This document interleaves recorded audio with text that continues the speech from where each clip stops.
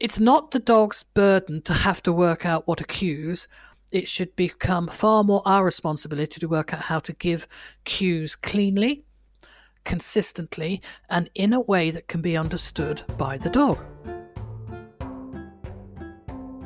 When you provide a verbal cue to your dog, have you ever thought of singing it? How about attaching a color to it? Pink, blue, and forget about all that blah-de-blah other stuff. The Cue Technology episode of the Learning About Dogs podcast was one of the most listened to episodes of our first season. We are revisiting this because starting September 18th, Kay Lawrence of Learning About Dogs is running a 6-week online course specifically on cue technology. Here's a tease. People need to have more opportunities to practice how to deliver cues. Yeah. So 30 years ago, I had somebody who coached opera singing, and her cue delivery was astonishingly good, astonishingly reliable.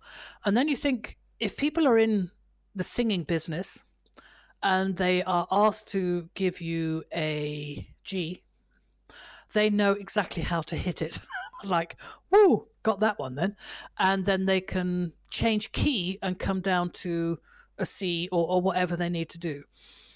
That is a skill that most of us don't have, but we could all learn to a certain degree. So I was watching somebody give the cues for obedience: stand, sit, down, up, back. And every single cue was delivered in a military fashion, in a military style, and everything was toned exactly the same. Now, the dog, good bless it, it was a collie. It could probably see the way she tipped her head every time she moved to those cues. But this is far and above what we should expect a dog to do.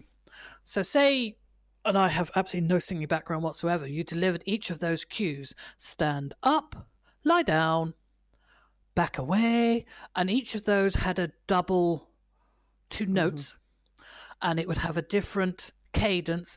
Back away is much longer than stand up. The dog would stand a much higher chance of recognizing it and being able to select it from what's general crap that we talk about all the time. So verbal cue delivery needs consistency. And if you want to use signals, then I suggest you go to a dance class and learn how to use hands and poise and gestures. And I was trying to explain to somebody, when she gave a cue to the dog, it was her hand that gave the cue. But when I said to her, I want you to actually start the movement from your shoulder. So I want your shoulder to move, then your elbow to move, and then your wrist to give it. So it was like a horizontal, the back of her hand was facing the dog, and she horizontally moved her hand to the palm of her hand facing the dog. The minute she started it on that process, that dog stood up before the palm of the hand actually faced it. And it was like, oh, wow, yes. So it's not the dog's burden to have to work out what to cues. It should become far more our responsibility to work out how to give cues cleanly, consistently, and in a way that can be understood by the dog. I mean, why not? Why did we inherit this ghastly military post-war, the dog's obedient because I say sit, down? Yes, it's this me master, you dog rubbish that is not about communication. It's the dog's problem. It's not my problem. No, it's our problem. I don't think a lot of people truly understand how to create cues. I'm absolutely convinced that, when I work with my classes, how do you ask your dog to sit? How do you ask your dog to lie down, for example? And I get very, very big befuddled faces. They just do it. Okay. Yeah. Well, they understand that they understand the meaning of the word. No, they don't. So as an exercise, my class had to teach their dogs completely set of new cues, 6 new cues for 6 behaviors of their choice. And every one of those cues was a color: pink, blue, green, yellow. And of course, these dogs were much more reliable on these new cues. Oh, well, it's because they were new cues. No, it's because you really cannot say yellow crossly. Yellow. Yellow. When you... again, this is coming off drama type of work. When you're going to do something, you rehearse or you see it in your mind's eye before you actually do it. So if you see a sunflower, you go yellow. Yes. And if you see a rose, you'd go pink. Mm. And the blue, is that sky blue or is it a deep, rich blue? Blue.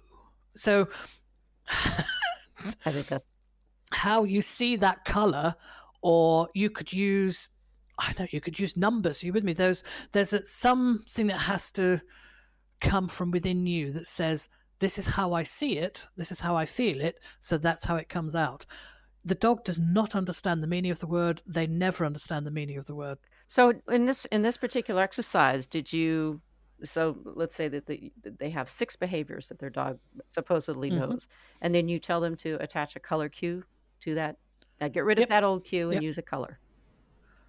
Well, the old cue is always there, but the new cue comes in and will also trigger that behavior. So I've always taught pause on pink and blue. Pink, blue.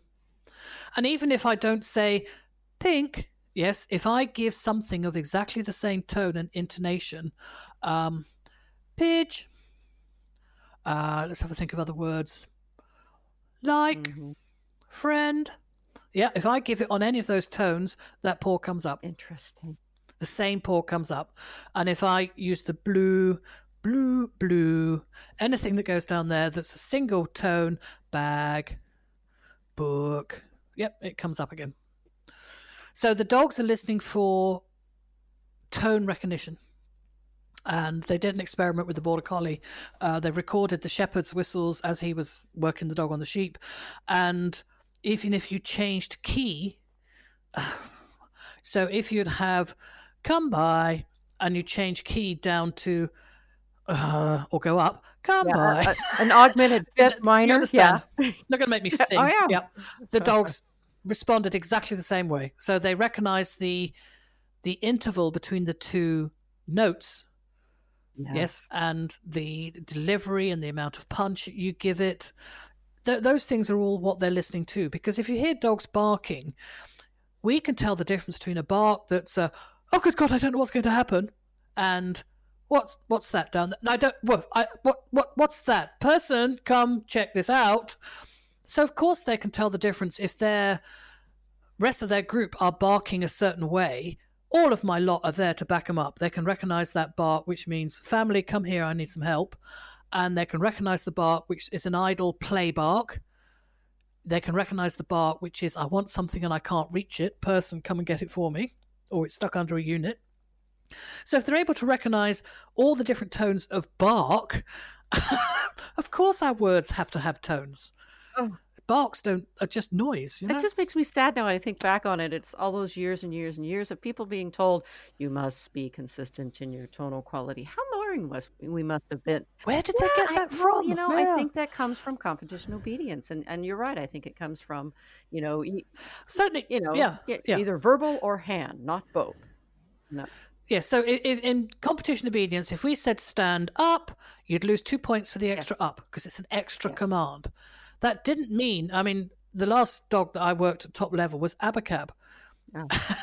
Originally, he was going to be called Cab. Yeah, but Abacab just came around. He got registered as Abacab, blah-de-blah-de-blah. So I ended up using his name for all of the moves. Abacab, Abacab, Abacab. Yeah, and he could do all of the moves just on his name, which really pissed they didn't know how to score it. Probably. Well, exactly. I'd love to have seen that. The Cue Technology course is not one to be missed. I'm on board. And for those who live in the San Francisco Bay Area, we are diving into a level 1 class about living with dogs. Come learn in person with me at the Humane Society of Sonoma County. Links to all of our courses we talked about are in our episode notes. Thanks for listening.